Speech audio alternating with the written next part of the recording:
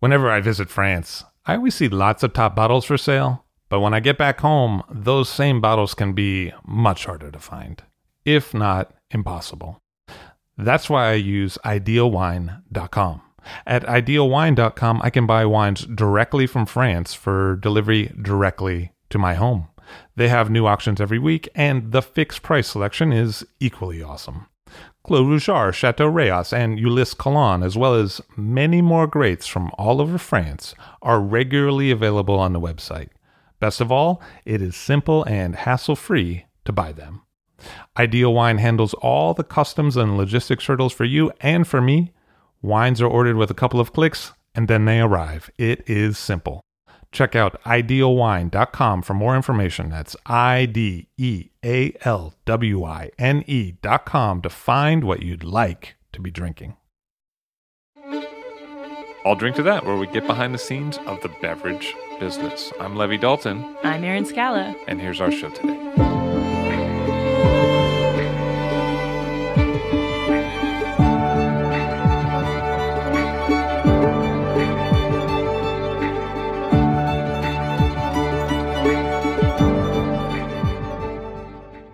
Thomas Duroux of Chateau Palmer on the show today. Hello, sir. How are you? Pretty good. How are you? Nice to see you. Thank you. So you were born in Bordeaux? I was born in Bordeaux 44 years ago, yes, from an Italian mother and a French father. And then you went to school for biology? I went to school for biology. That was my passion when I was a kid. And and that was the start for a kind of biology that is more related to a vineyard and to winemaking. How did it all come about that you ended up getting into the wine track? Well, being in Bordeaux as a kid gave me a lot of exposure to great wines. And when I was 16, as every kid of my age, I wanted to experience alcohol, even if it's not like here, it's not illegal, but it's not really recommended. And my best friend's father had a wonderful cellar. So where's my friend? We went there several times to try to find bottles of wine and to drink it. Was no idea to what it was. At one point, his father saw that few bottles were missing in his cellar. Smart guy. Yeah, very smart guy. And he had a good knowledge of his own cellar. I remember that very precisely. He said, the two of you, come here, please. We have a problem here. I know that there are several bottles missing in my cellar. And I suppose that it's because of you. And it's not right. It's not right because you have no idea what you're drinking. So we better taste those wines together.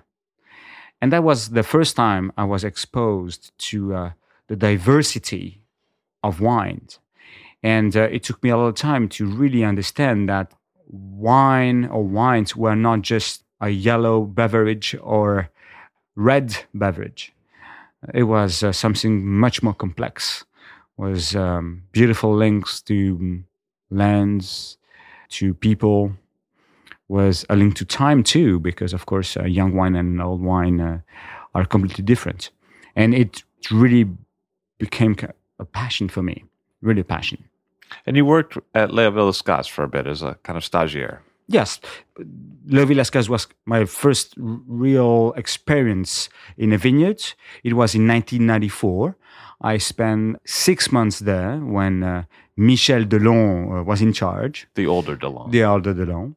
And my mission was to really study a different way to protect the vineyard against disease. We call it in French lutte raisonnée.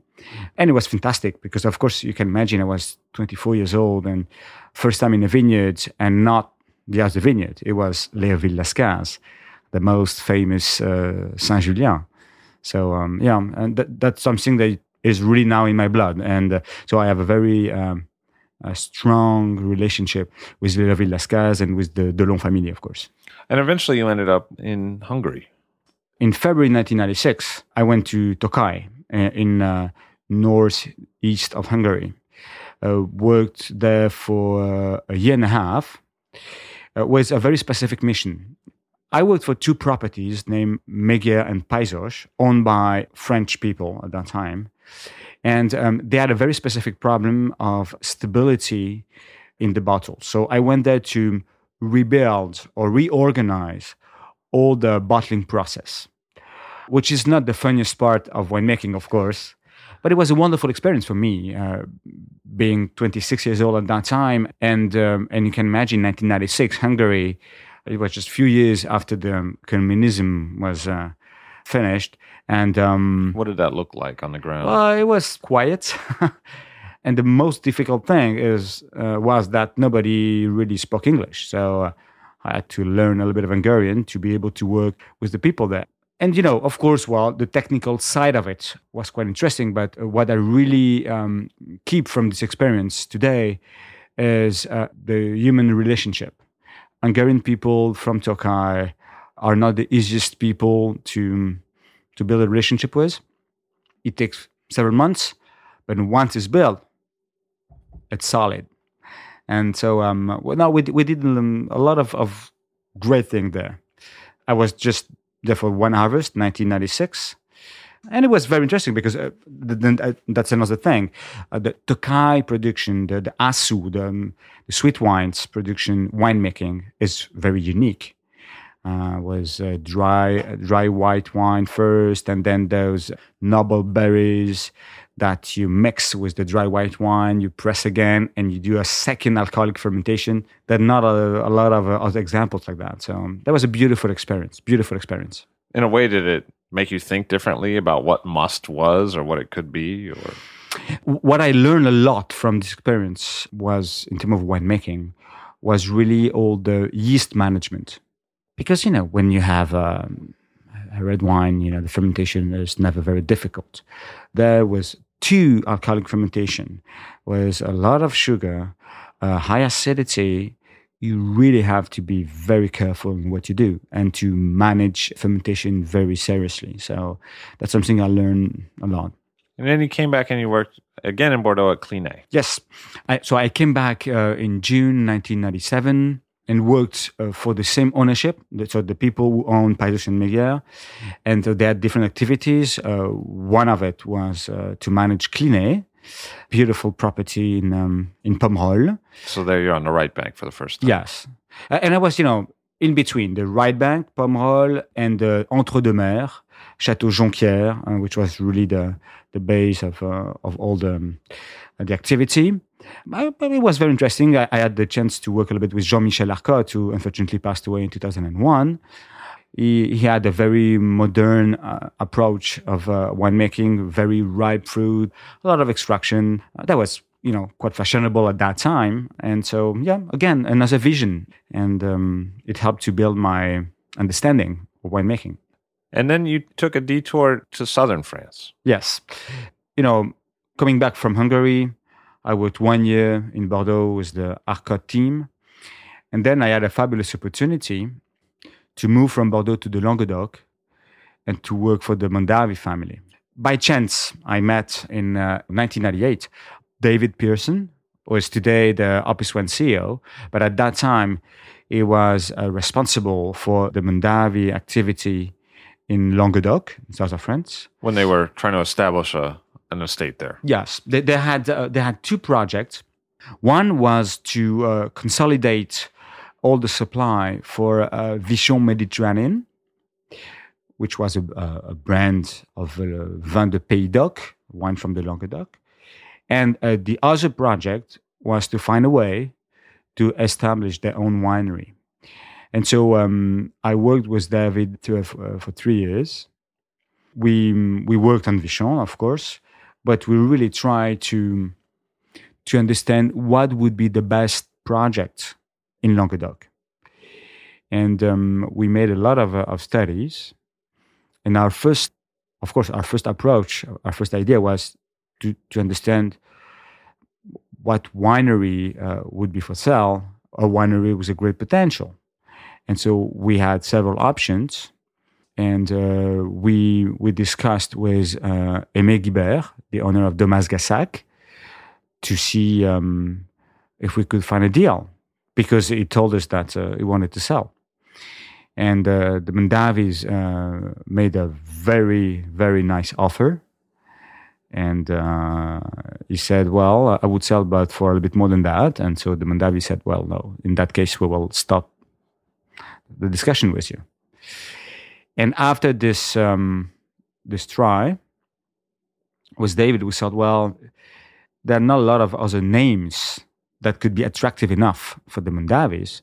So the other option would be to start a vineyard from scratch. And we look for good locations. We found several. Our challenge was to convince the Mondavis, Tim and Michael, that a spot that we would recommend would be a great one. And we thought that the easiest way to convince them was to find a spot with neighbors that were producing fantastic wines.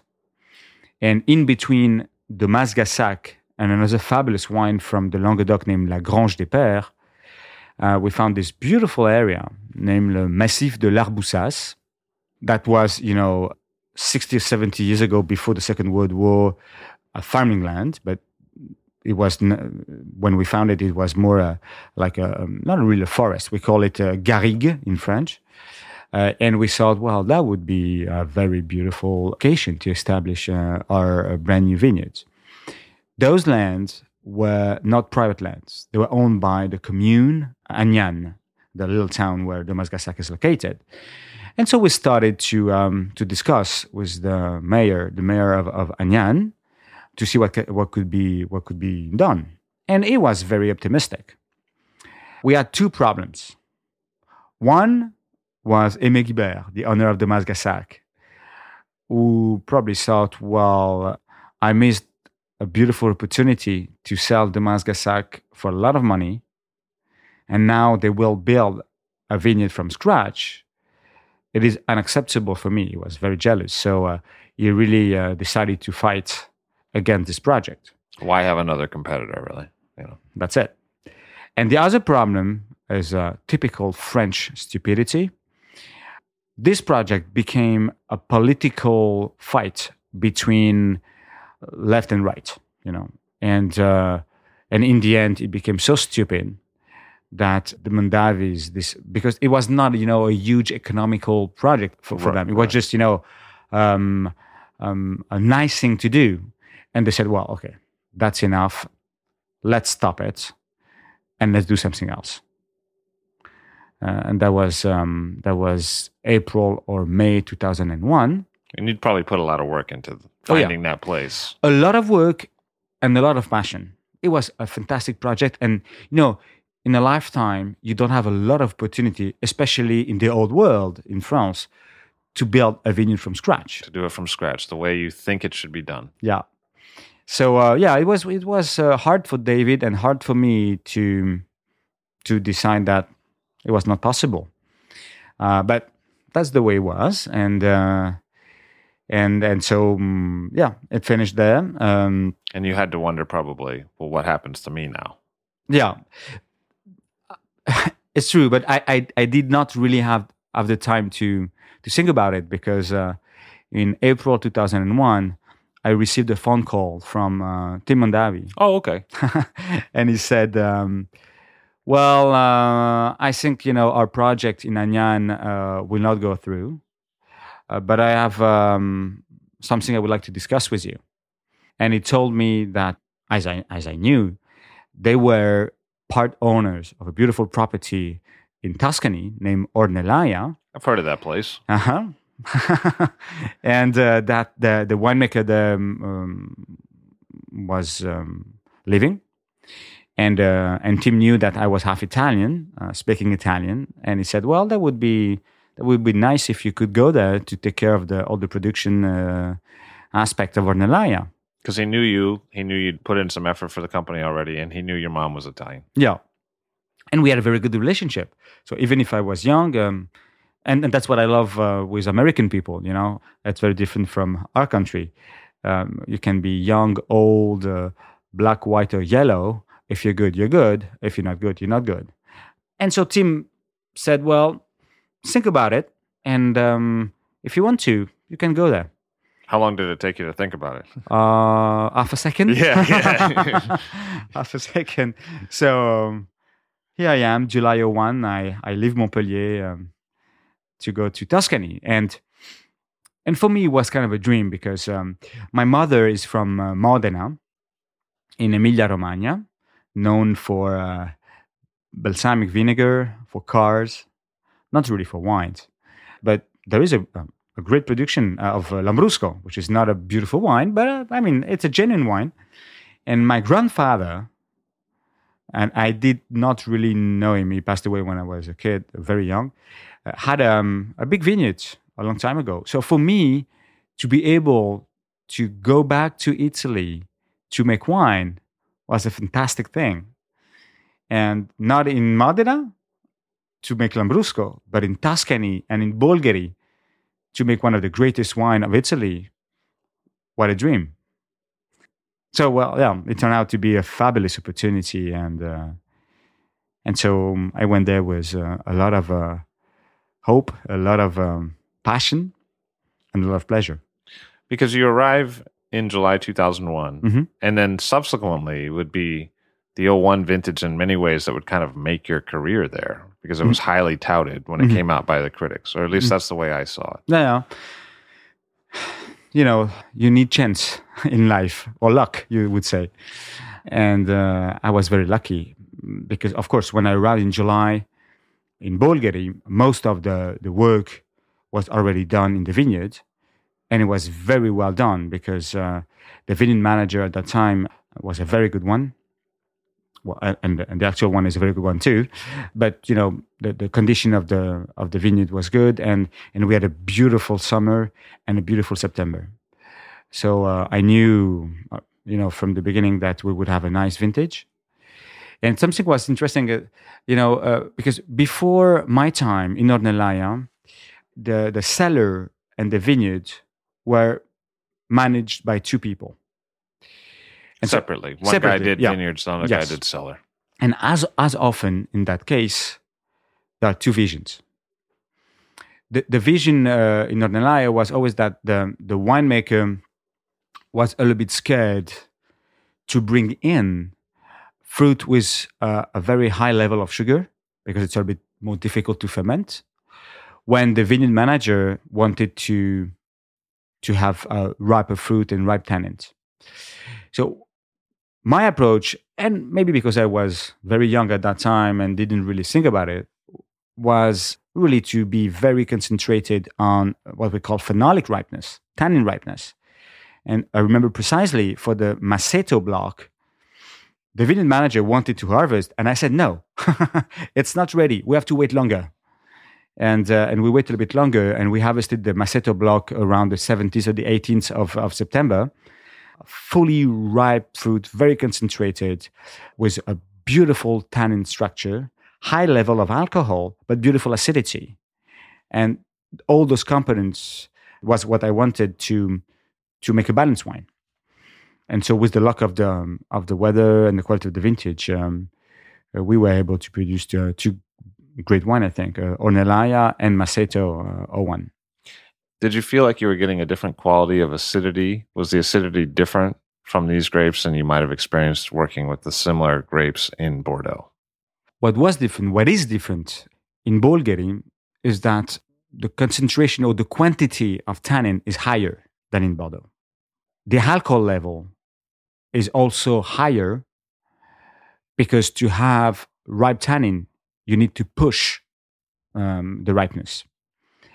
The chance, or what is very important, is that because of the location of the vineyard next to the sea, the acidity is always nice. So to build a balanced wine with this level of alcohol, you need acidity, and you have it naturally, but you need also structure. It's very important. If you don't have the structure, you will feel the alcohol too much. Maceto 01 must be 15 plus alcohol. But the acidity is beautiful, and we did a lot of extraction to balance this alcohol. So, yeah, it was a different winemaking approach than the one I experienced before in the Rye Bank in Bordeaux. As a young man, did you feel differently than you do now as an older man in terms of your approach to making a wine? Were you wanting to maybe make a statement at that time? Were you had something to prove, maybe? Mm-hmm. Or what do you think now that several years have passed? Mm-hmm. I definitely had something to prove. When you're young, the easiest thing to do to prove something is to build a blockbuster, to make big wine. I was lucky enough to be in a situation where a big wine was the only option. That's what happened anyway. Between the vineyard manager, the weather conditions, and the place. Yes. I mean, there's no way Maceto can be elegant as Margaux or as Chambol Musigny. No, it's a big wine. That's the way it is. So yes, of course, I had to prove something. I tried to build a big wine, but it worked okay because that was the profile of this place. Of course, where I am today, it's a very different approach. And I think we'll talk about Palmer a little bit later, but I understood that the approach in Palmer should be very different when I joined in 2004. It was not all about extraction. It was about balance. When I've gone back and tasted Ornellaia verticals, which I've done more for Ornellaia than for Maceto, sometimes I notice that the wines taste denser post-01 than they do pre-01. Would you agree with that? Or? Yeah, probably. 01 is a good example. 02, 03, I had the 02 the other day, are dense, but are a bit different because 02 was a really wet vintage, 03 really hot. And then, 04, 05, they are big wines. But still, I think they're not flabby wines. They are balanced wine. Big, but balanced. And that's one of the magic of Cabernet Sauvignon, especially in the Bulgaria region. They can be powerful and balanced at the same time. And I feel like during your tenure at Ornellaia, that was probably your first opportunity to sort of travel the world to different markets and be introduced to them and meet with buyers. Because that's when I met you, and you seemed quite happy at that time. Like, you were a content guy who had a lot going on, smart guy, as you still are. Thank you. If not wiser now, I don't know. But that was probably your first opportunity to travel the world and meet with buyers. What was that like for you? Well, it was something new because that was not my background or neither my knowledge, my know-how. But of course, I mean, when you work for an American company, you have to be exposed as the winemaker to the market. And so I started to travel, mostly here in America, but also a little bit in Europe, Germany, Austria, etc. And I loved it. I loved it because it's important to make wines. It's important to be in the vineyard, but it's also important to listen to the wine lovers because in the end, you don't make the wine for yourself. You make the wine for the wine lovers. And to be able to taste them with the lovers, the wine lovers, it's important, and it can also influence your winemaking. So yeah, that was a fantastic experience, and it helped me a lot, and of course it still helped me today. How did you evolve the property over the time that you were there? Well, my experience in Ornellaia is a short one, just 3 years. So you don't have a lot of time in 3 years to make a revolution. So you had 1, 2, and 3, and those are pretty different, as you mentioned already. Yes. So, no, I think I worked a little bit on details. I worked a little bit on differentiation in a winemaking approach from a block to another.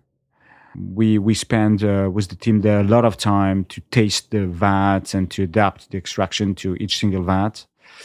We worked also a little bit, quite a bit on the grape receiving area to be more precise in all our sorting approach, and I worked a lot also on the press wines with vertical presses and a better selection of the press. I wonder almost if that's maybe what I'm responding to when I find a deeper concentration in the wines, from that period, because press wine and how you would treat it might affect the texture of the wine, right? Absolutely. And that's something I learned in Bordeaux, and I was able to bring in Ornellaia.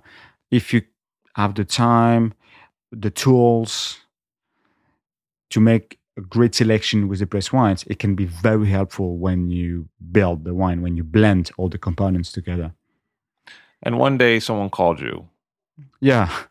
So that was in December 2003. I was with Giovanni Guedes da Filicagna, who was the Frescobaldi and Ornellaia CEO. We were together in Bordeaux because we wanted to discuss with different chateau owners and also négociants to see what was their policy to hold back vintages.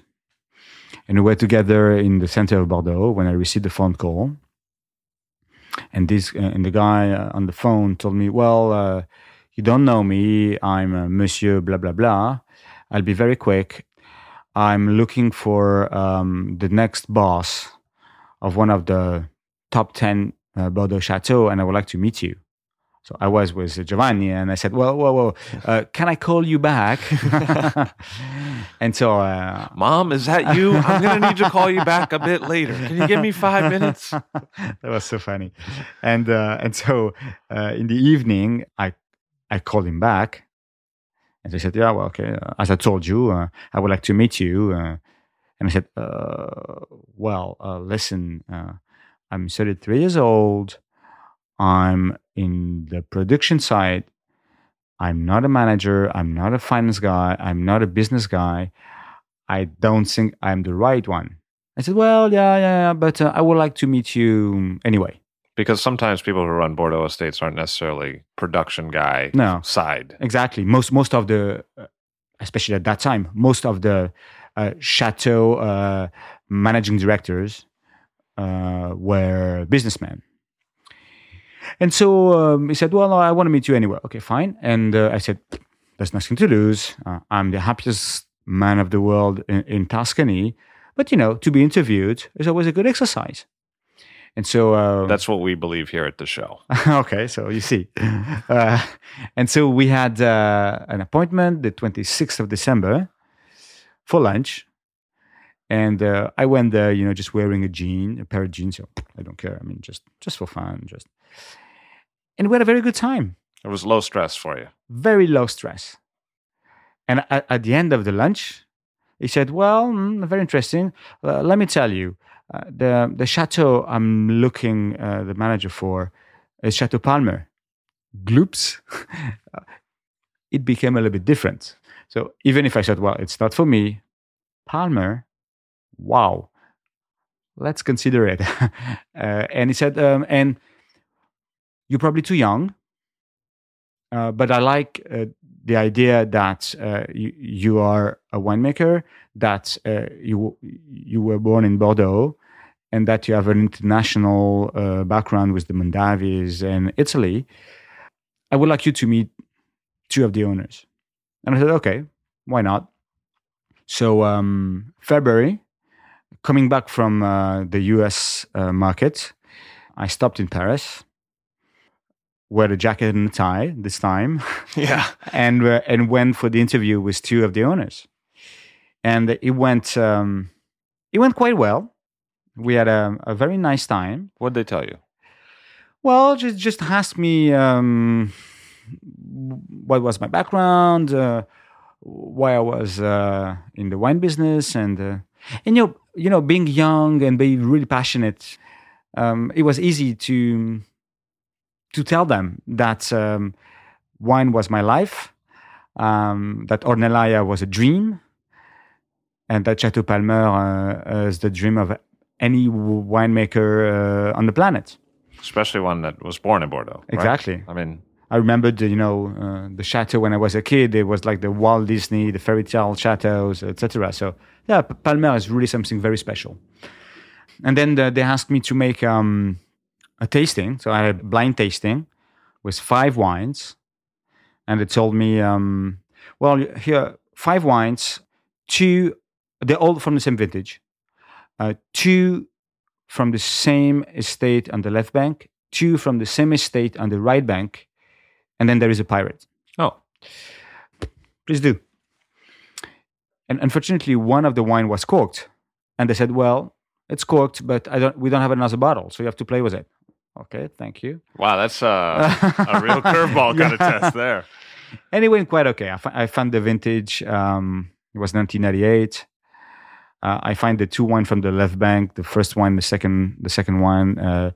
They were from Le Villascaz. I didn't find Le Villascaz, but those are the left bank, probably Saint-Julien or Pauillac. It's like they knew you. Yeah. Yeah. Like, see if you can identify the harvest you were at. And then the right bank was Angelus and Les Carillons, but I just and the pirate was Aubailly. But it was a very interesting tasting. That's a good pirate, I think. Yeah, a very good pirate. To that, Yeah, very mix. good pirate. So it went okay. And then they asked me to go for another interview with all the board members, so 8 people. It was in March. And at the end of it, they were crazy enough to ask me to come. So I went back to Italy. My wife is American. She's from California. And, we were very happy in Tuscany. And so I told her, well, I think, Better buy a jacket. Yeah, I think, Tuscany is behind us. We'll have to go to Bordeaux. And she started to cry, for her, Tuscany was a dream and Bordeaux was not really a dream. But we moved to Bordeaux and we arrived there in June 2004. I started my work at Palma. What did they want from you? I mean, what did they tell you that they wanted? They wanted to put the estate a bit more on stage. Mm-hmm. But I mean, all the work done until 2004 was a great one. The 83 is so good. 83 is one of the legends of the vintage in Bordeaux. 61 is another legend. 89 is a fantastic wine. And there are a lot of examples. 1998, of course. But they just wanted to do more. And maybe not be so much of an insider's wine, because it was kind of a Bordeaux insider's wine at that time. Yeah. Like an overachiever that an insider would think about. You're right. You're totally right. So my challenge was, and still is, to understand the estate better and better, to respect the style of it, to respect the identity, but to try to go deeper and deeper in the interpretation of this land. And I think the main difference in the end between an Ornellaia and a Palma, and a Chateau Palma, is that if you think about it, the first vineyard in Ornellaia were planted in 1981. Very new. There's still everything to be built. There's not an established style. Chateau Palma, first vineyard probably planted in 1600 something. More than 400 years of winemaking. A very precise, established style that has to be respected, with fantastic vintages in the past. And the challenge is not to revolutionize everything. It's really to go deeper and to fine-tune a lot of little things. And so it takes a longer time. And that's why after 10 years now, I'm not done. And there are still a lot of things to do for the next 10 years, I hope. But it must be nice 10 years on to see the wines that you made with a decade of age on them. Mm-hmm. It's, I think, over the years, what we have achieved is more precision and more consistency in the different vintages. And I have a lot of hope for the future because in 2008, we started to make a big move in our viticulture. And I think it will help to be even more precise in the future. A lot of people I talk to say, well, if you want to think about farming in Bordeaux, who's at the forefront? Palmer. Huh. Well, that's very nice of them. In terms of the famous estates, at least. Yeah. In 2007, 2008, we started a very interesting study. And there are different layers. The first layer is to go much more into details to know the terroir, so a pedological analysis with a lot of different tools like connectivity measurement, etc., etc.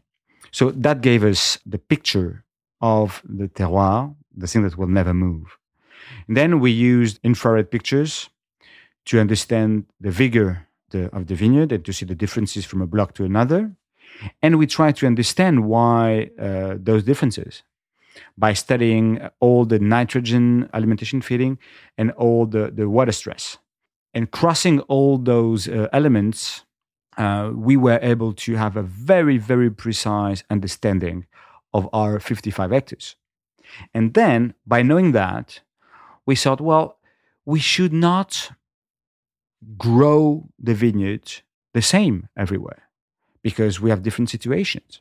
So instead to use the very traditional method that is still used in the Médoc, plowing and unplowing the soil 4 times a year, we decided to use different types of cover crop. Just an example.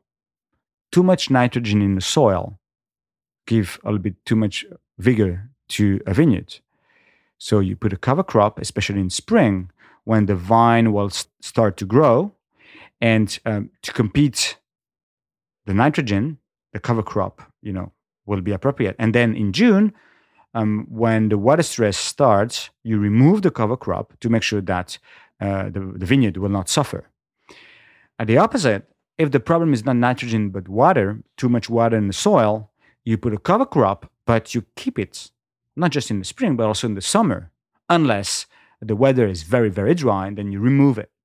So we find a way to put together between 10 and 15 different types of cover crops and 10 or 15 types of growing methods for different types of vineyards.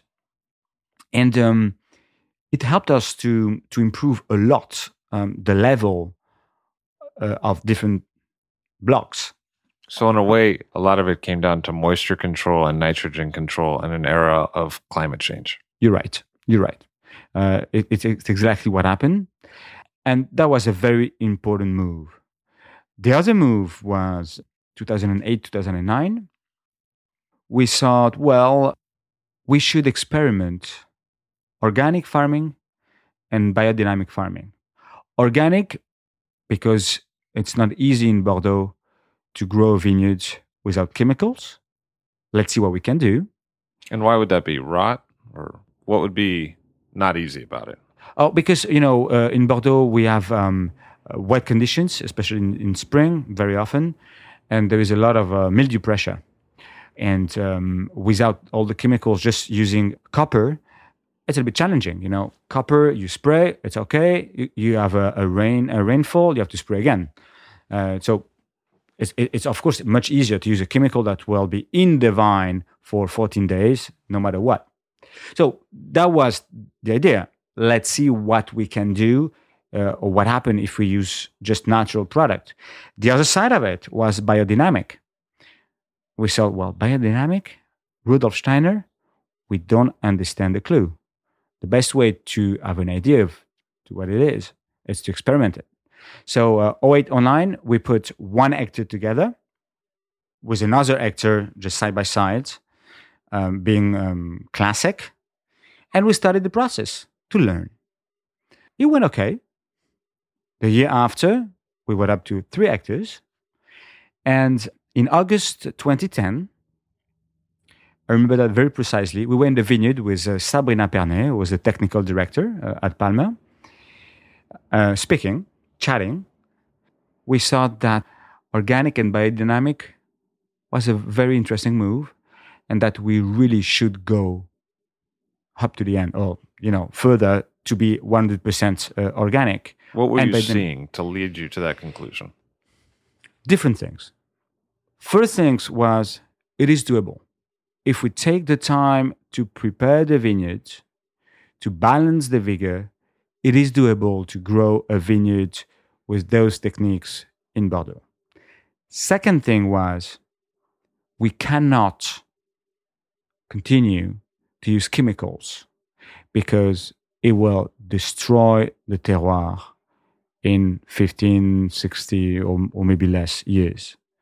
Third thing, we cannot continue to expose our workers to those products because they are dangerous. And last thing was, we have a feeling that organic farming and biodynamic farming could help us to produce wines that will be much closer to their origin, to their soil, or to the soil where the fruit are produced. All that were good arguments to not to make a decision because we are not the owners, but to think that we should do that. And then it took us several months to convince the Chateau Palme owner to take this direction. But they're smart. They understood our arguments, and they said, okay, do it, but do it well. And you're not allowed to lose a crop. I said, okay, we're not allowed to lose a crop. And if we think we will go back to the old system. 2011, we had 12 hectares. 2012, 2013, 33 hectares. 2013 was a challenging vintage at Bordeaux. Wet spring, difficult conditions, a lot of mildew pressure. We didn't lose anything on the organic plots compared to on the biodynamic plots compared to the classic ones. And we thought, well, now we're ready. After the 2013 harvest, 100% of the vineyards became biodynamic. Which is something like 58 hectares? 55. Yeah. So here we are. It's something really, really strong. And I told you the reason why we made this move. I think there are now different other things that are important. One thing is, if you are a small vigneron in Burgundy with 2 or 3 hectares, you decide to go biodynamic, this is your own decision. There's nobody to convince. When you have 55 hectares with 45 people working on the estate, you cannot do it by yourself. You have to convince everybody. We took the time to convince everybody. Not just the owners, but the workers. The workers. We took the time to convince, of course, the owners to make the decision, but also the workers to make the job. When you ask a worker to wake up at 4 a.m, to go in the vineyard, spraying by hand the 500 preparation, if it does not think it's a good thing, it will not do it. So we did it. It worked okay. And now they are all very, very proud to be biodynamic because they know it's good for the place where they live, where they work. It's also very good for their health. And they're also very proud because they feel that we are pioneers in a way, even if we're not, but we are pioneers because we are one of the few properties in the Médoc who made the move totally. Everybody in the Médoc have vineyards in biodynamic, using biodynamic techniques. Everybody. There are experiments everywhere. But it's a big decision to go 100%. We were one of the first with Pontet-Canet, with Geoffroy Vivins, with Ferrière. There are others. But I'm really convinced that in a very short period of time, most of the classified growth will be at least organic and maybe biodynamic for those who think it's a good thing.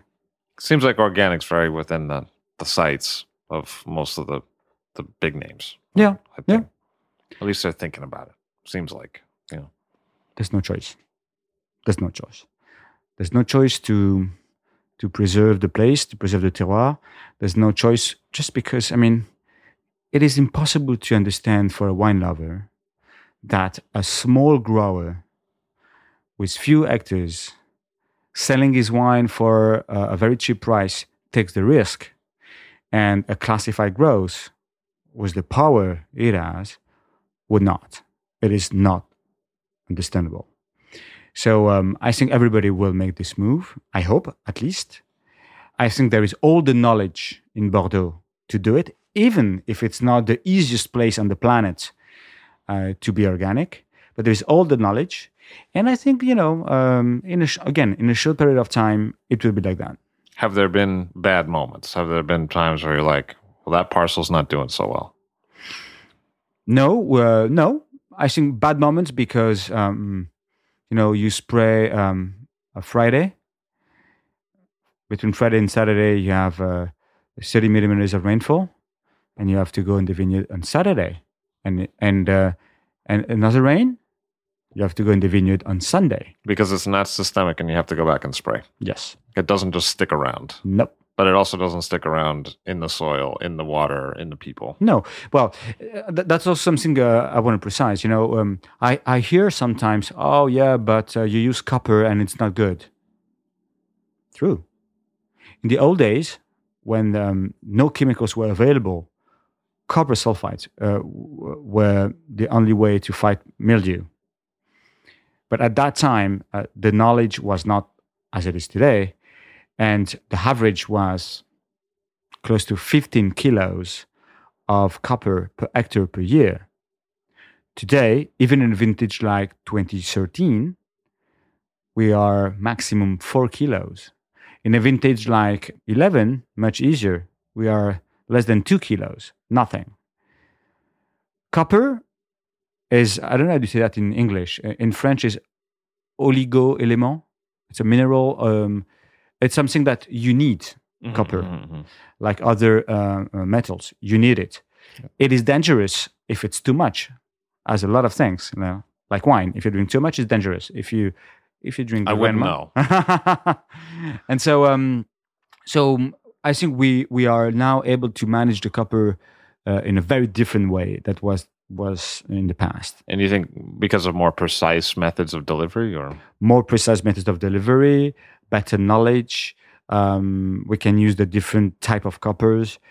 We have very sophisticated tools to spray that are very, very efficient, and also the vigor of our vineyard is much lower, so there is naturally an ability to fight against the disease, and so the copper is just there to help. But what does that all taste like when you taste the wine? I haven't tried one of the wines in Palmer since it moved to biodynamics. Mm-hmm. To you, what does it taste like? I would not say today that there is a revolution in the style of the wines. It's too early. My feeling is that when I taste a single block, the wine from a single block, I know the block. I know the style of the block. Even, when I studied, there was a style. But I think that the style is more precise today than it was in the past. So the overall blend is not totally different. But it's like, a big orchestra. If you have a bad sound system, you hear the music, but you don't hear the instrument. If you have a very good sound system, you will hear very precisely the bass, the drum, etc. I hear better and better all the elements in the final blend. I think that's a really good way of describing how I feel about what I think of as well-done biodynamic wines. Because I feel like I see in the spectrum, not just the capital letters, but the lowercase letters of the alphabet. When I taste biodynamic wines. It's not so much a fruit-based sensation, but it's a vinous sensation. I taste more of the vinous elements for me. Yeah, no, but I agree. Often. And that's something very important. So this direction will not produce totally different wines, will not help to produce much better wine. They will just give a better reading of the place. Are you seeing more reduction as you work with more grapes that have been grown biodynamically? No. Same. No. At the same time, you've lowered your levels of sulfur, though. We try. It will be quite a long process because, we don't do anything by religion or by philosophy. We do everything to make better wines. So we always want to keep a scientific approach on what we do. We started 2 years ago to work on the sulfites. And there are different stages in the winemaking where you use sulfites. The first one is on the fruit themselves. You had sulfites on the fruit, not really to minimize oxidation, because on red fruit it's not a big deal, but you use sulfites to make sure that the bacteria will not develop and they will leave enough space for the yeast to make the alcoholic fermentation.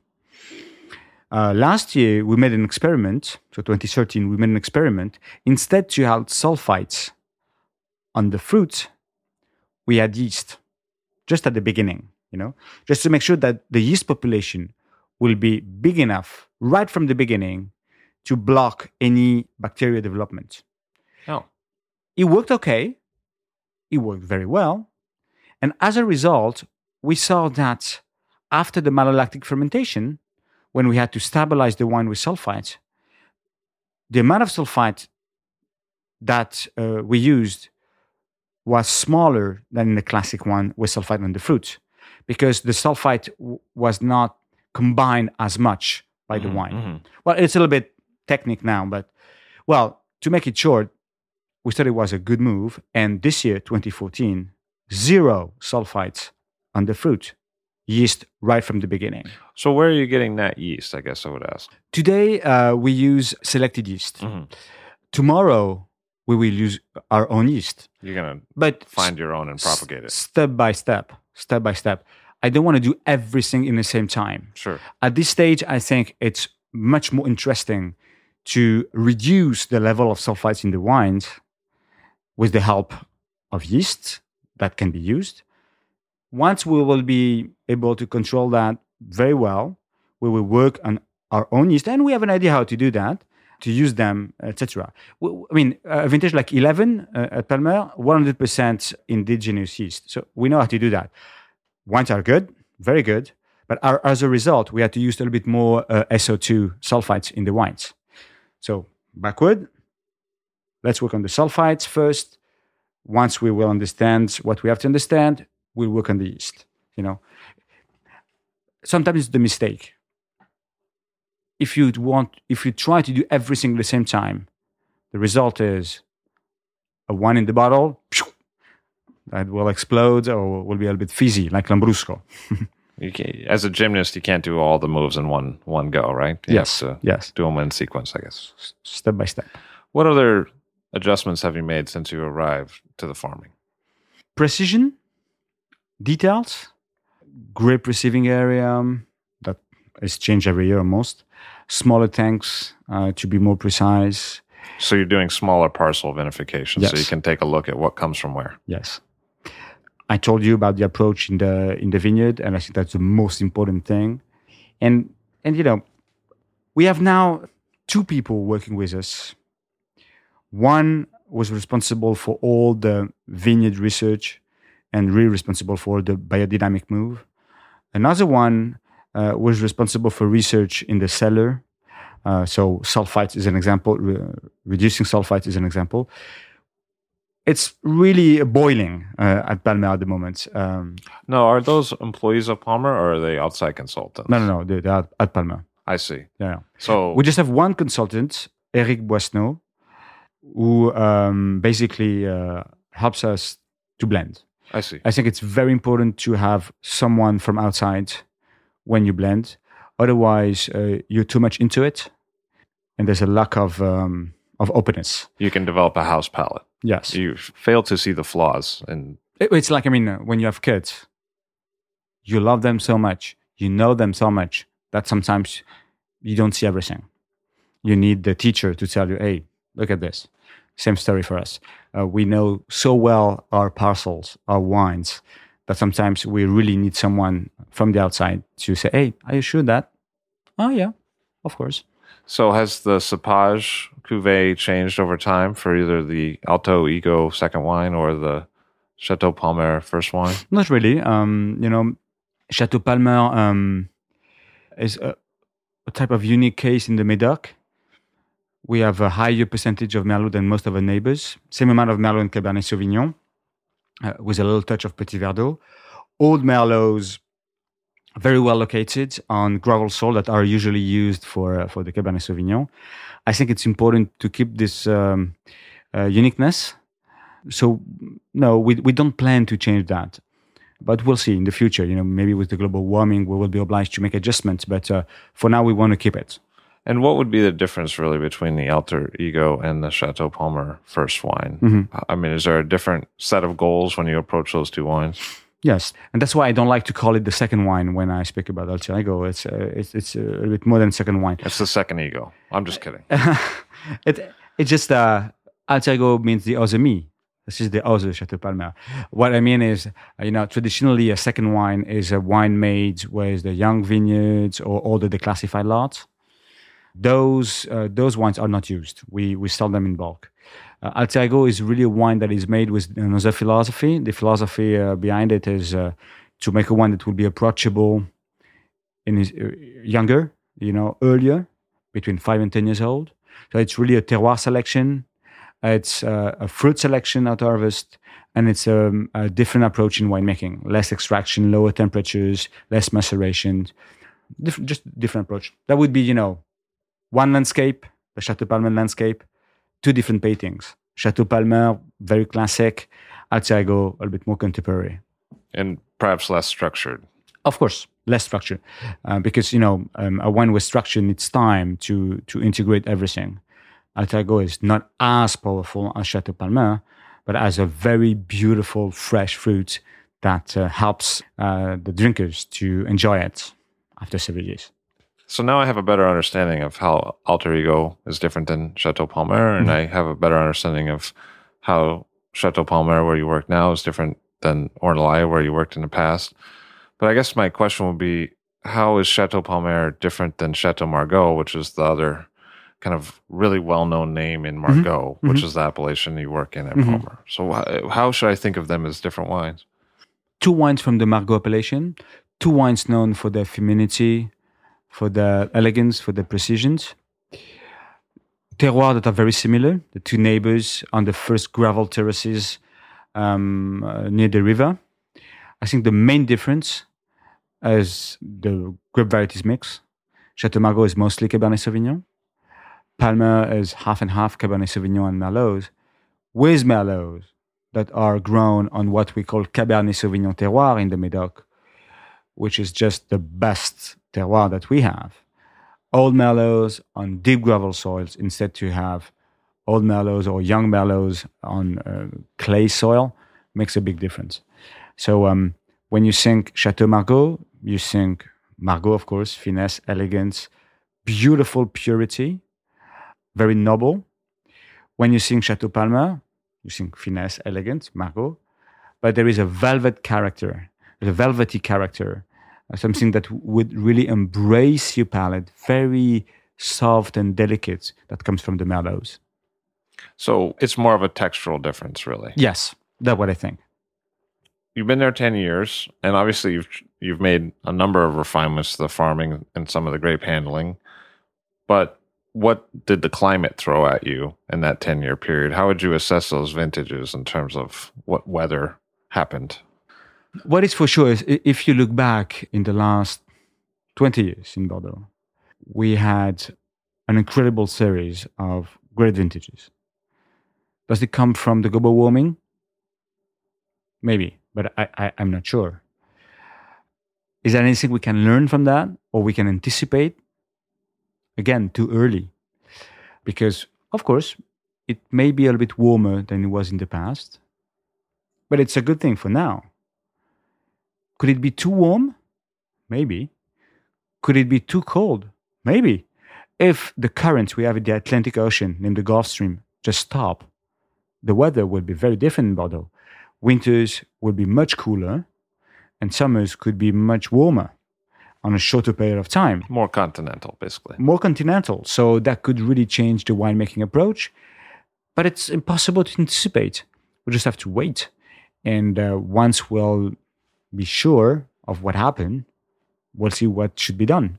Sometimes when people are critical of Bordeaux, they say the wines of Bordeaux are different than they used to be, so, in the 60s, the 70s. Mm-hmm. Do you think that's partly a global warming situation? For one part, yes.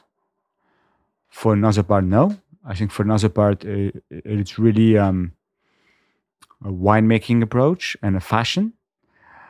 It is very clear to me that end of the 80s, mostly in the 90s, as it was in Napa, for example, the Bordelais tried to make bigger wines, riper wines, more extracted wines. Until the time, most of them understood that the fascinating part of Bordeaux is not power and concentration. The fascinating part of Bordeaux is balance between tannin structure, the acidity, and the alcohol level. And to find the right point of balance is really the key for a great Bordeaux. So I think, for a lot of property, they're back to, not to the old style, but to a more balanced and sophisticated wine, to a more balanced and sophisticated style, instead of just the bigger, the better. What about freshness? Sometimes I taste Bordeaux that tastes very fresh, even when they have a lot of age on them. Sometimes I taste young Bordeaux that tastes fresh, but sometimes I taste Bordeaux that tastes a little tired, a little bit. Sometimes I think overworked. And I'm not thinking of Palmer here, but is it an issue to achieve freshness on a regular basis in Bordeaux as a whole? It's not an issue, it's a decision. Freshness is two things, in my opinion. The quality of the fruit, the quality of the aromas. If it's overripe, it's not fresh, it's cooked. And freshness is the level of acidity. And I think that's another thing about overripeness. The level of acidity has dropped. pH were higher than in the 60s, 70s, 80s. Less acidity means less freshness in the wines.